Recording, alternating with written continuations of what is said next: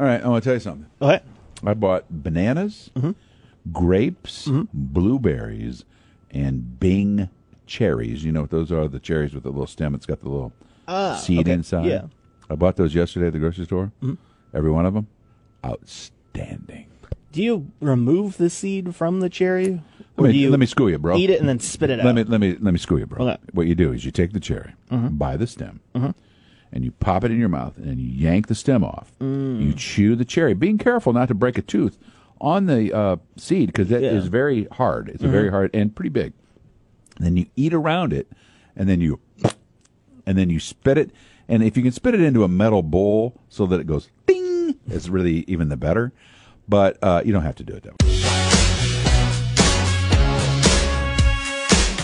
Welcome to the Greg and Dan Show After Party. I'm your host, Corey Wara. Greg Batten. I'm Hi, Corey. how are you today? What's up, man? Hey, can I ever tell you about fruit? You want to talk about fruit Yeah, at all? explain fruit to me, Greg. Fruit's good. Yeah, it is Fruit's good. so good. What's your favorite fruit?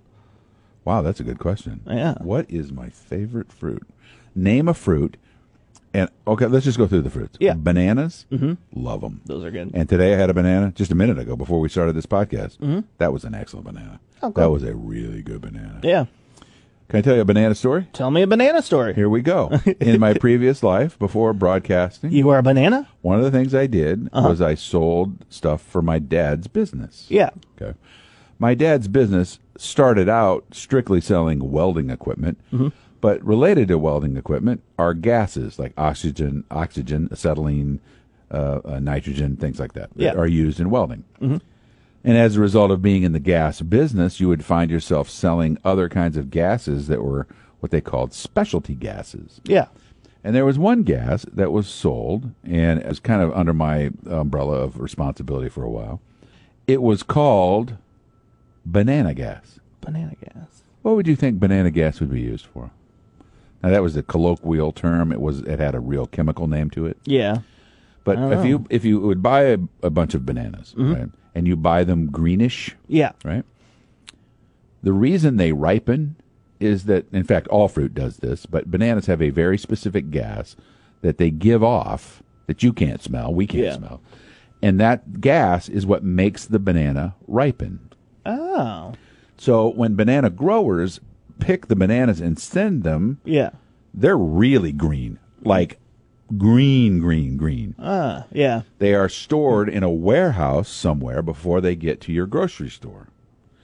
At that warehouse, just before delivery to the grocery store, they put them in a sealed room.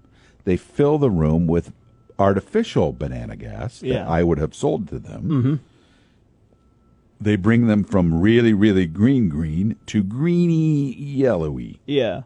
The way you see them at the grocery store, that you go, oh, those aren't quite ripe yet, but those are good because they'll ripen in my house. Yeah. If they didn't do that, it would take way too long for them to ripen. Wow. Also, they couldn't do, the whole mechanism wouldn't work. Yeah. So they have to artificially ripen them, but they're artificially ripening them with a gas that is the same chemical makeup as the gas the banana actually gives off. That's fascinating. Thank you, sir. I felt always pretty smart about that. But I'm always worried, though, when I talk to you and you tell me this these one's true. stories. This one's true? This one's true. I'll give it to you. This one's true. Did you enjoy your time working at that welding factory? That wasn't a welding factory. Yeah. It was a welding supply company. Yeah. I did because it was my dad's pride and joy. And I was always proud of my dad. He came from nothing and built a nice business and employed a lot of people and made money and stuff. And I liked the way my dad treated people. The work wasn't always something I was excited about. Yeah. But I did it all through my high school years. I was, that's what I did. Oh, cool. Yeah. Summers, and I did all the grunt work and all that kind of stuff. And then out of college, I didn't know what I wanted to do. I spent 5 years as a salesperson, knocking on doors. And what was your dad's reaction when you told him, "Hey, I'm leaving to go do radio"? My dad's reaction, a lot of people asked me that because I was the second kid to come into the business. My brother Ed was already running it. And my dad was elated. And here's why. When my dad was 19, 20 years old, went to work at Caterpillar Tractor Company. You've heard of it? Yep. As a welder, welding was brand new. And he worked hard. Then he went to World War II, and he came back. And he just realized how hard this was and how dirty, and he was breathing all this crap long before OSHA put in ventilators and masks and things. And he was like, I still like this concept. I just don't want to physically do it. Yeah. So he went and found himself a job selling it, selling welding stuff, and then eventually bought that business. Yeah. But as he left Caterpillar, all of his buddies are like, oh, you'll be back. Everybody comes back. Everybody comes back. Not knowing that my dad, much like myself, when told that they are going to do something, will absolutely kill himself to not do that. Yeah. And so there was no way he was going back. And so he felt the same for me, was like, well, if you really want to do this, it feels like the same way I wanted to leave Caterpillar. Oh, cool. Yeah. He didn't want somebody to go, oh, you'll be back. Yeah. You'll be back. And they did. They did say that, oh, you'll be back. And I didn't go. I would have done anything else and not gone back. Yeah. Oh, I do think about it sometimes, though, because had I stayed, my life would be enormously different. Yeah. Yeah. It would be. It would be. First of all, it would probably be enormously financially secure because the business has already had a big history, and it was successful. And I could. My brother would have retired, and then I would have taken over, and I think about that a lot. I think, what would that have been like? I think I would have been very sad. Yeah, you never would have met your wife. Well, yeah, you think about all those things. All the little turns and twists that happen in a person's life. But I just think from what you do for a living point of view, I don't think I would have been happy. Yeah, I could have been. I could have been satisfied because I would have had material things. But that's not what drives me. Yeah, I was. That's what I thought about all the time in college. I was like, what do I value the most in life? And money isn't up there. I mean, I want to be secure, and I want to have money, right? Yeah, and I want to be able to give my kids what my parents gave me. But at the same time, too, it was, to me, it's the job. You're doing it every day, and if you're not happy there, I just can't. Well, and I had the blessing of watching my father, who loved it. He never thought he was going to work. He just loved every second of what he was doing, and did it 24/7. It just, that's who that person he was that person. Yeah. Unlike other people I knew who went to jobs that I would hear their dads complain. My friends' dads would go, "Oh, I hate this job," and I couldn't understand it. So I didn't want to go down a path of regret. Yeah. That's my biggest thing with. Now, I don't have a family. Well, family as in like kids or a wife or anything right now, but. What is hard for people that if you don't like the job that you have, why don't you leave? Is it just the unsure of it? Yeah, you get to a certain point in your life, and it's all of a sudden it becomes really difficult. So I get it. You make some decision. Maybe you're 25 years old. You start working for a place. And then pretty soon you're like 35. And you're like, I got 10 years into this. Yeah, I'm making pretty much. I don't hate it. And then pretty soon you feel like, oh, I'm too old to change. I remember one time years ago during a Caterpillar strike back in the 80s when my wife, Yvonne Greer, was one of the news people that covered that strike strongly. She had a guy talking to her, one of the UAW workers. And they had been out of work for quite some time, and he said he wanted to go back to school to become a chef or something like that. I may have that wrong, but some job. Yeah. And he goes, but I don't. He goes, I'll be 52 years old when I'm done. When I get done. And she said, you're going to be 52 anyway. Yeah, that's a good point. Right? Yeah. Go do it. You're going to be 52. Would you rather be 52 and being something like a chef or whatever it was that he was thinking about doing? Why is there that stigma of, after a certain point, oh, I can't radically change my job? Why not? I mean, there are successful people that find success later in life, but... It's a combination of a lot of things. Fear, security. Yeah. Here's something we want as humans. We want to feel secure. Yeah. Which is one of the reasons in this pandemic right now, there's so much anger and anxiousness. We are not secure right now. Everything we thought to be true, going to school, watching a football game, being able to go to the grocery store as a family and not wear masks, all those things remind us every day there is no secure. There really has never been a secure. It's an illusion that we buy into so that we can get up every morning and not be scared. That's a good point. That got deep. That did get deep. What's your cure for boredom? I just got bored right there. Lately, I'm trying to cultivate this muscle. Is to just find one thing to go fix. Oh, cool. Maybe it's, hey, there's a bunch of stuff on the dining room table. Yeah. Take one pile off the table. Nice. Go fix that cabinet you've been thinking about fixing for 5 years. Yeah. Go stand outside and see if there's something in the yard you could do. I try to just go do a little thing, and then I pretty soon you find yourself doing other things. Yeah, so that sparks. Yeah, cool. Yeah. I'm not sure that's a really great answer, but it's what I'm working on in my brain right now. These days. It keeps you busy and to not think about boredom and gives you something to do, which is... I don't get bored too much because I enjoy being bored. Yeah, I don't require something to happen to me all the time. There's something nice about just the quietness of just, being bored. There is a great, and I know a lot of people lament how children don't have enough time to be bored these days because they're addicted to screens or they're too overscheduled with sports and all these things. I don't discount that complaint because I do think of the times when I was with my friends when I was little and even in high school and even in college where we were doing zero. Yeah. But then pretty soon somebody starts doing something and then you start playing a game or you're screwing around, throwing rocks into the water, whatever it is. There is something helpful to your brain to have that. Yeah. And to be wildly scheduled all the time, I don't think that's a healthy thing. Yeah, I think that's one of the greatest experiences I had moving away for college. It was just that.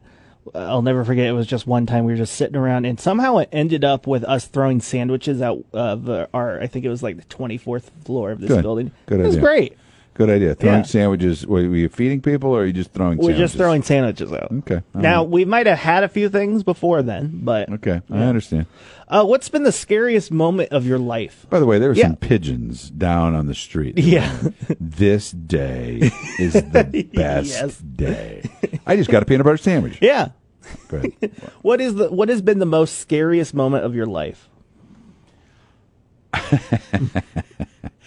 I have had a handful where I was pretty scared. But I will tell you, in all honesty, right up there in the top one or two or three is a story I haven't told for a long time on the radio, but I went to Costa Rica on vacation, and I went down a water slide that I thought I was going to die. I really thought I was going to die. It was made out of cement. It sat on the ground. It wasn't, water slides usually raised up on legs, right?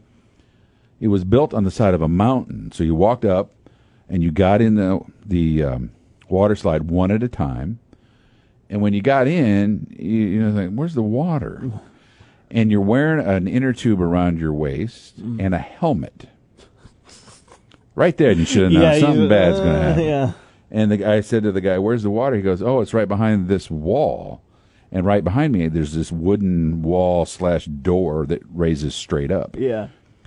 And he said, are you ready? And I said, yeah, I guess. And he just opens it with a lever, and all of this mountain water just flushes you like you're being flushed down a toilet. Yeah. And pretty soon, here we go, man. We are ripping. And I thought, and I'm banging my head on the side of the cement. That's why you're wearing the helmet, right? Yeah. But I thought there was going to be a point where I was going to flip up because I'm a bigger guy and gravity takes you. Yeah. I thought I was going to go up over the edge and I would just crash into trees and it would be over. Yeah. It would be over. And it didn't happen that way. The ironic thing was at the end, when you come off a water slide, you hit the water and you skip. You're flying. This was designed so you kind of just like boop. You just like when you got to the end, it was like it hadn't even happened. Yeah. The lady behind me I had met on this vacation was a farm woman from Wisconsin. She was a little older than me.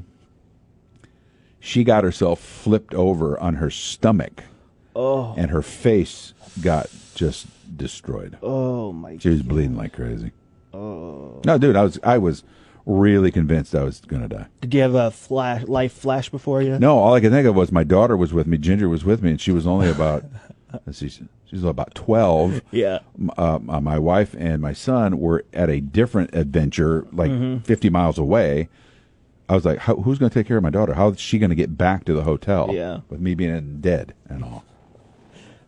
That's the perfect origin story, and with though. my tree, with a tree run through my stomach. Yeah, that would be a perfect origin, though, for her superhero. My dad died in a swimming accident. Now I'm water girl or something. There is a funny picture of me. You've seen it. Oh, yes. It's on our Facebook. I love that picture. Yeah, it's a great picture. I was terrified. Finally, Greg, what is the one thing you realized during this pandemic? I realized that I really, really, really like my family. That's really nice. We were just talking about this 2 days ago. Yeah. In fact, Ginger got all teary-eyed. She's getting ready to go back to her college. Mm-hmm. She's like, I don't really want to go back. And she got teared up a little bit. I said, I know.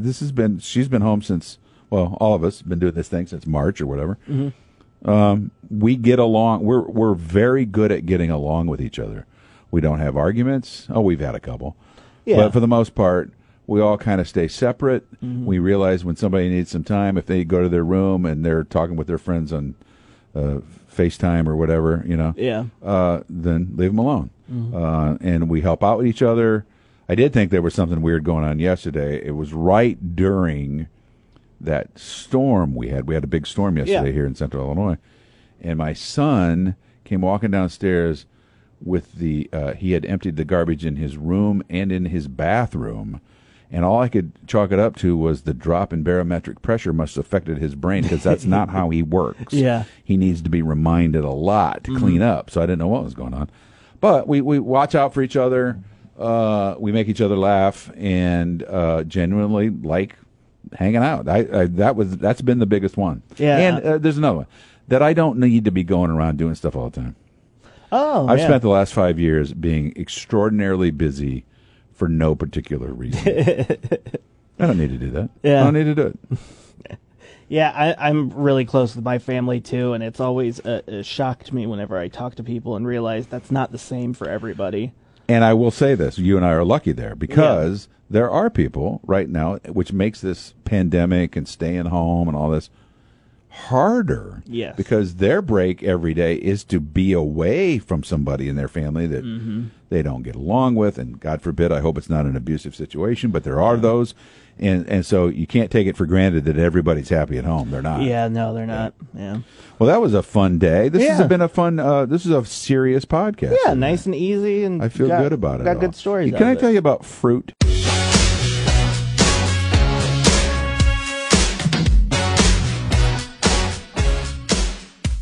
And it was called, I want to make sure we're still recording. I don't know what happened there. This is totally going to be the end of the podcast. Okay.